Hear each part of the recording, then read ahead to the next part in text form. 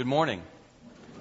So glad that you're here to worship with us at Rivermont today, and I invite you to turn in your Bible to Daniel chapter 1.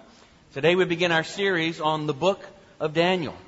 If you know much about this book, you will know that it offers a testimony from inside an exile, where the people of God had been separated from their families, separated from their community, and they felt as though they'd been separated from the Lord. As they were in bondage in Babylon, conditions were hostile to following the Lord. And it seemed to them as though the Lord had forgotten His people. He had abandoned them to these invading foreign armies and to kings with no backbone. God, where are you? They wondered. Have you ever wondered that? God, where are you? It feels to me like you've left me to the wolves here. What am I supposed to do? How can we stand for the Lord Jesus when we feel all alone? Daniel chapter 1, beginning in verse 1. In the 3rd year of the reign of King Jehoiakim, king of Judah, Nebuchadnezzar, king of Babylon, came to Jerusalem and besieged it. And the Lord gave Jehoiakim, king of Judah, into his hand, with some of the vessels of the house of God. And he brought them to the land of Shinar, to the house of his God, and placed the vessels in the treasury of his God. Down to verse 8. But Daniel resolved that he would not defile himself with the king's food, or with the wine that he drank. Therefore he asked the chief of the eunuchs to allow him not to defile himself. And God gave Daniel favor and compassion in the sight of the chief of the eunuchs. And the chief of the eunuchs said to Daniel, I fear my lord the king, who assigned your food and your drink. For why should he see that you were in worse condition than the youths who are of your own age? So you would endanger my head with the king. Then Daniel said to the steward, whom the chief of the eunuchs had assigned over Daniel, Hananiah, Mishael, and Azariah, test your servants for 10 days. Let us be given vegetables to eat and water to drink. Then let our appearance and the appearance of the youths who eat the king's food be observed by you. And deal with your servants according to what you see. So he listened to them in this matter and tested them for 10 days. And at the end of 10 days, it was seen that they were better in appearance and fatter in flesh than all the youths who ate of the king's food. So the steward took away their food and the wine they were to drink and gave them vegetables. As for these 4 youths, God gave them learning and skill in all literature and wisdom. And Daniel had understanding in all visions and dreams. And down to verse 21. And Daniel was there until the 1st year of King Cyrus. Let's pray together. Father, we ask that by your power and your might, you would open our eyes to the wonderful things you have for us today. Enable us to see Jesus, we ask it. In his name, amen. One of the best books that I've read in quite a while is the 2015 Pulitzer for Fiction winner called All the Light We Cannot See. It's by Anthony Doerr. It's a wonderful and beautiful story of 2 children in World War II, one French and the other German. And the story is how the lives of these 2 children become intertwined through the war. Werner was the German boy, and he was an orphan with a profound gift for science and technology. Even as just a young boy, he developed skill with radios. He would design them and build them and repair them, all with such ease, and every bit of it was self-taught. The potential for radio communication fascinated him. How people from different parts of the world could connect and dream and build things together, united through the waves in the air. Werner, as a young and tender elementary student, was noticed by the SS. And he was taken into an exclusive Hitler Youth school that sought to raise up skilled Nazi officers.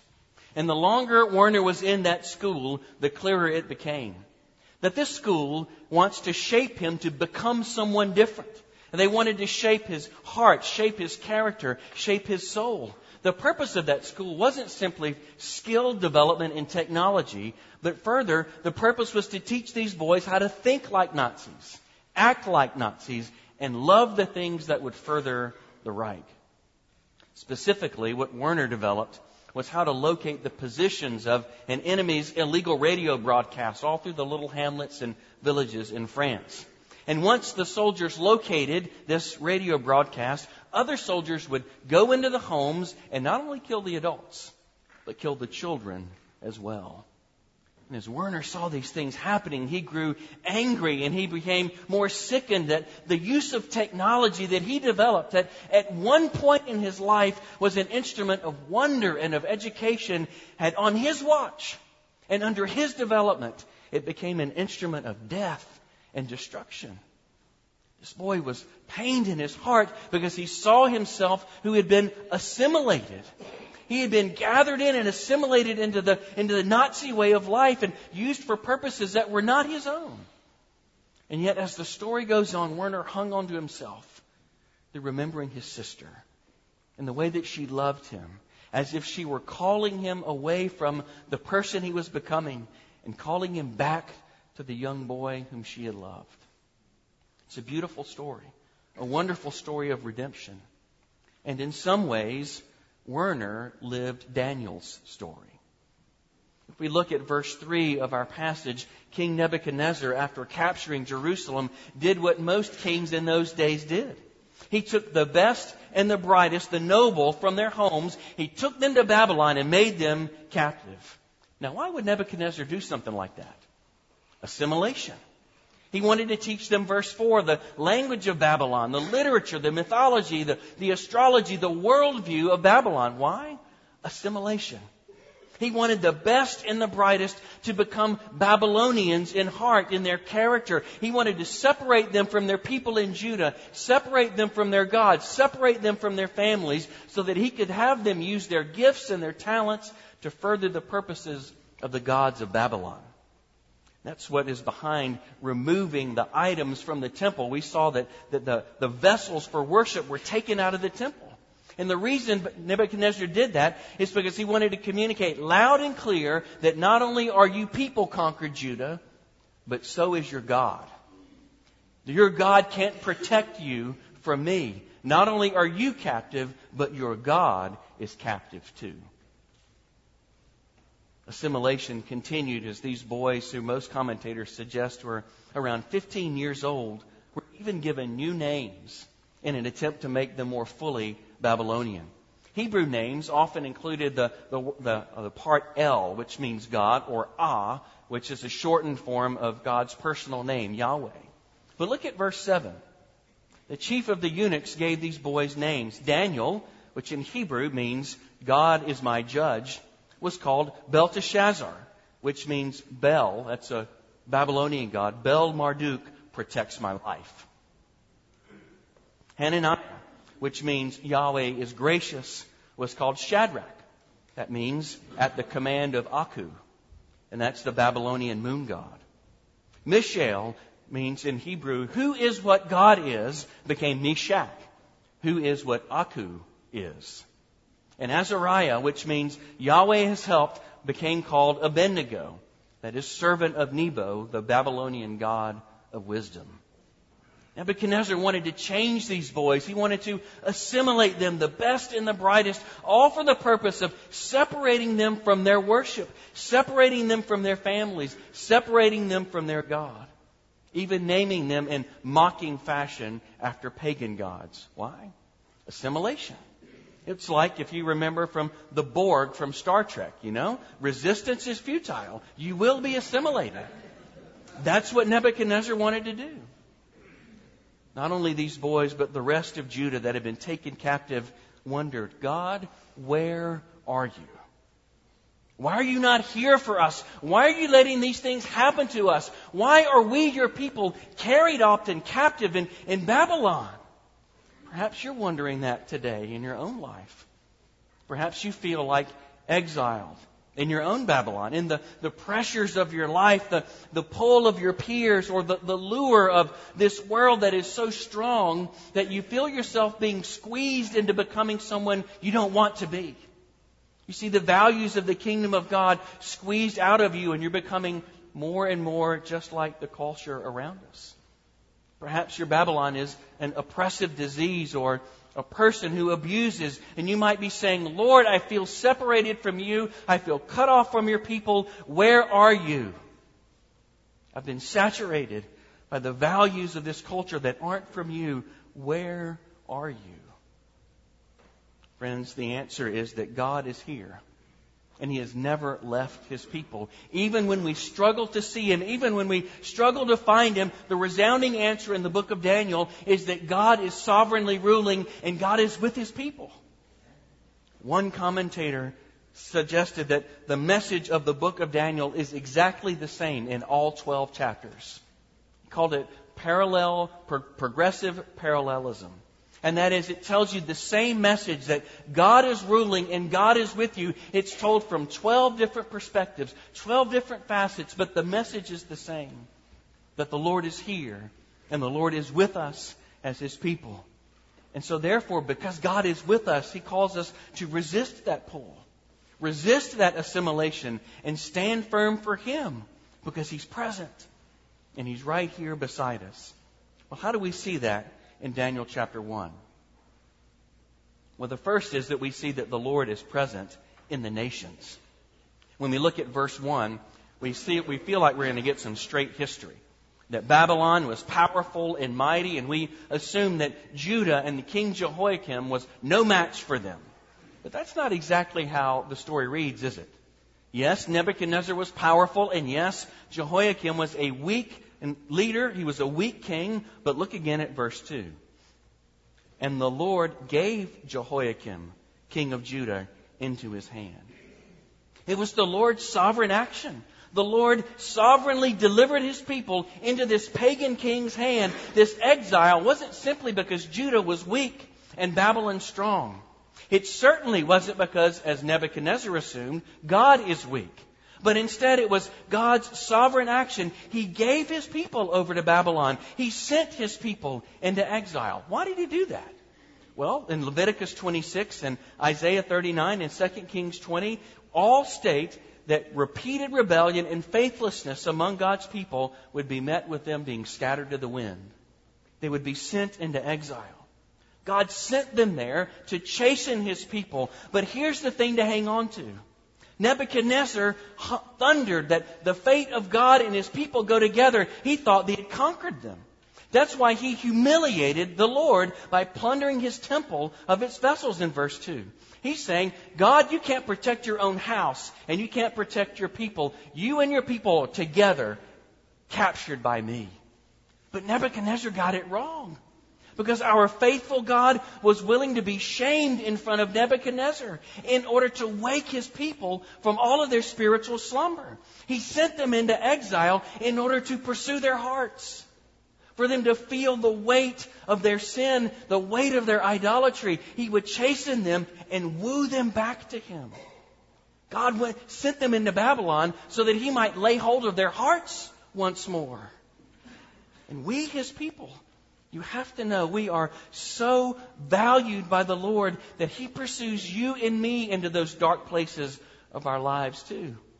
He pursues us into those places where we feel in exile, and He calls us back through His grace. The Lord comes after us. He chases us down when we are imprisoned in our own Babylon. We have here in the first chapter of Daniel hints of the incarnation of Jesus, the one who enters into a toxic world to chase down His people, to lay hold of us and save us and snatch us from the penalty and the persecution of Babylon, our own Babylon. Think of how Philippians 2 puts it. The Son of God didn't consider equality with God a thing to be grasped, but He took the form of a slave, making Himself nothing, and He saves us by His humiliation, even humiliation on a cross. In Daniel 1, God was willing to have His temple defiled. In Philippians 2, God was even willing to have His Son defiled and humiliated as a common criminal on the cross. All as the means to being faithful to coming after you and me. That He would lay hold of us, grab us in our own Babylons, grab us in our exile, and save us. God is faithful to His promise to chase us down and wake us to the dangers of our rebellion and our idolatry.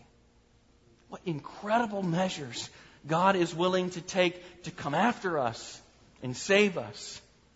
measure took Jesus to the cross to rescue us from our Babylon. But Daniel and his friends were captive in that pagan land. And yet God shows them and He shows us that they didn't go there alone. He was present with them. He was present among the nations that He might lay hold of His people's hearts. That's why verse 21 of this chapter is so critical. And it's so beautiful. It simply reads, "And Daniel was there until the first year of King Cyrus."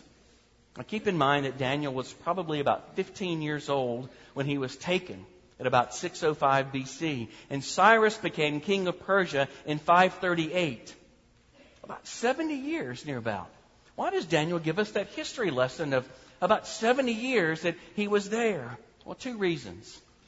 First, powerful Nebuchadnezzar didn't survive, did he?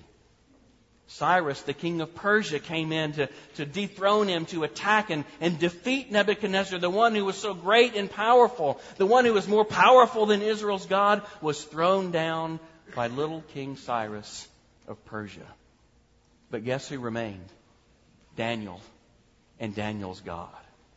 You see, through the changing powers and the changing governments, God's man stood firm because God is faithful. And for you and me, we have to realize that kingdoms and empires will rise and fall. Nations will swell in promise, and then they will be cast down. But it is the Lord who always stands to preserve His people. Even here, our own nation will one day fall. And yet the Lord will remain firm. The Lord will have His people stand. The second reason Daniel gives us this history lesson is because the first year of King Cyrus's reign was the year that the exiles started coming back home. When God's people wondered, "God, where are you?" His answer was, "I'm right there with you.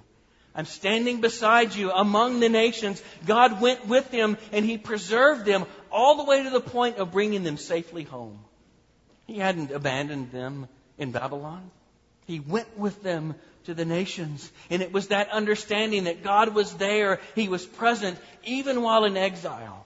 It was that enabled Daniel to stand and to fight that assimilation of becoming someone he didn't want to become. So what for us? Well, we certainly live in a culture which we could call toxic, that is increasingly at odds with our Christian faith. So I wonder, where is your Babylon, where you feel abandoned by God? But let's make sure that we put the equal in the right place. God's people, Judah, His special covenant people, doesn't equal our nation. It doesn't equal America. But rather it is the church. It is we as God's people who have believed in Jesus, believed in the Messiah, who've been grafted into the vine of God's people. That's what John 15 says. We're grafted into that vine of the Lord's family, like Daniel and like Judah. And we, the church, stand in a world full of the values of Babylon. And yet we stand firm as we are called and loved by the Lord. Where do you feel that challenge as you stand firm as God's child in a culture that is increasingly toxic to our faith? Do you feel perhaps assimilated in a work culture that values making more money and getting ahead at all costs, and it pushes against your values of wanting to be with your family? Perhaps you feel the pinch there. Who will I become? Do you wonder where God is to protect His people in a culture that looks like it's spinning out of control? God, where are you when we as your people stand for life among a culture of death? Why is all this happening? Why do we not prevail? Or perhaps we wonder where the Lord is when our teens struggle with the pressures of a multicultural world, challenging them to be changed into someone who doesn't reflect the values of the kingdom of God. Perhaps you feel your own Babylon when we try to protect our families from the destructive values of a me-first world. God, where are you? When will you show up? We have to remember God's answer to Daniel and to you and to me is that He is right here with us. Even in our Babylon, even in where we feel exiled, the Lord says, "I will never leave you and I will never forsake you. Open your eyes to see me standing with you. But not only do we learn that God is present among the nations, but He's also present with us personally. Personally present to guide us through the dark parts, the dark times in our lives. Remember, Daniel and his friends were saturated with the language and the literature and the astrology of Babylon, verse 5 says. They learned this culture so well that it says in verse 17, God gave them the wisdom. God gave them the knowledge. And in verse 20, Nebuchadnezzar says that these four were 10 times better than his own advisors. The Lord certainly was present with them. Even as they learned the pagan ways and advised this pagan king, the Lord was personally there with them. But there was one line they drew, not to be assimilated, and it was in verse 8, it was with the food. They said, we're not going to eat the king's food or drink the king's wine because they didn't want to be defiled. Now, why draw the line there? Some people wonder if it had to do with the dietary restrictions of the Mosaic Law and the kinds of meat that they were offered. But the Bible nowhere prohibits the drinking of wine except if they had taken a Nazirite vow. So it's not that. Others wonder if perhaps the king's food had been sacrificed to an idol.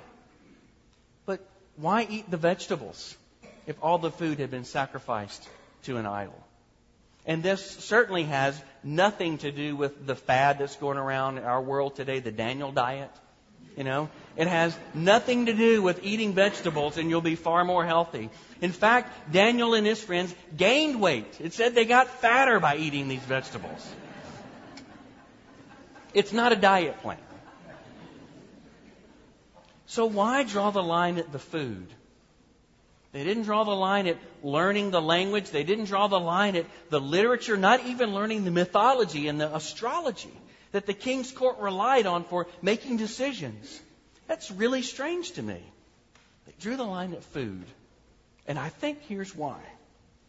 These courageous teens wanted to be clear that any health or any benefit that they enjoyed didn't come from the hands of the king of Babylon. If they ate his food, perhaps the king could say, see, I'm providing for these guys. See how they're growing. See how sharp their mind is. This is all my doing. I'm really the one who's providing for them. But Daniel said, no. If we have any physical strength, if we have any mental strength, it doesn't depend upon the king of Babylon, but rather it comes from the King of Kings and the Lord of Lords. We are not eating this food because we are dependent upon our God. We're not going to take the wealth and the comfort and the ease of this pagan king as if that is what makes us strong. Instead, verse 9 says it was God who gave them favor. It was God who gave them life. It wasn't Nebuchadnezzar. So I ask you, how do you keep your eyes open to being dependent upon the Lord in all places of your life? It's really easy for the devil to deceive us when we feel independent of the Lord. As if we have all the strength and all the power and all the things that we need, we can provide it for ourselves. But Daniel here challenges us to keep our eyes open and recognize the truth that all we are and all that we have comes out of dependence upon the King of Kings and Lord of Lords. How do you keep your eyes open? What measures are you taking that you feel the dependence that is true of your life? This stand that these boys took could very well have cost them their lives. You know, it doesn't always turn out so well when we stand apart from the kings or stand apart from the culture's offers of comfort and ease and wealth. Sometimes in this world it just doesn't pay to be strange for God. These boys were essentially POWs without any rights. And yet the miracle was in how the Lord provided what Nebuchadnezzar could not. What a stand, what courage, what a trial. But friends, if we keep our eyes on Daniel and his friends, we've missed the point.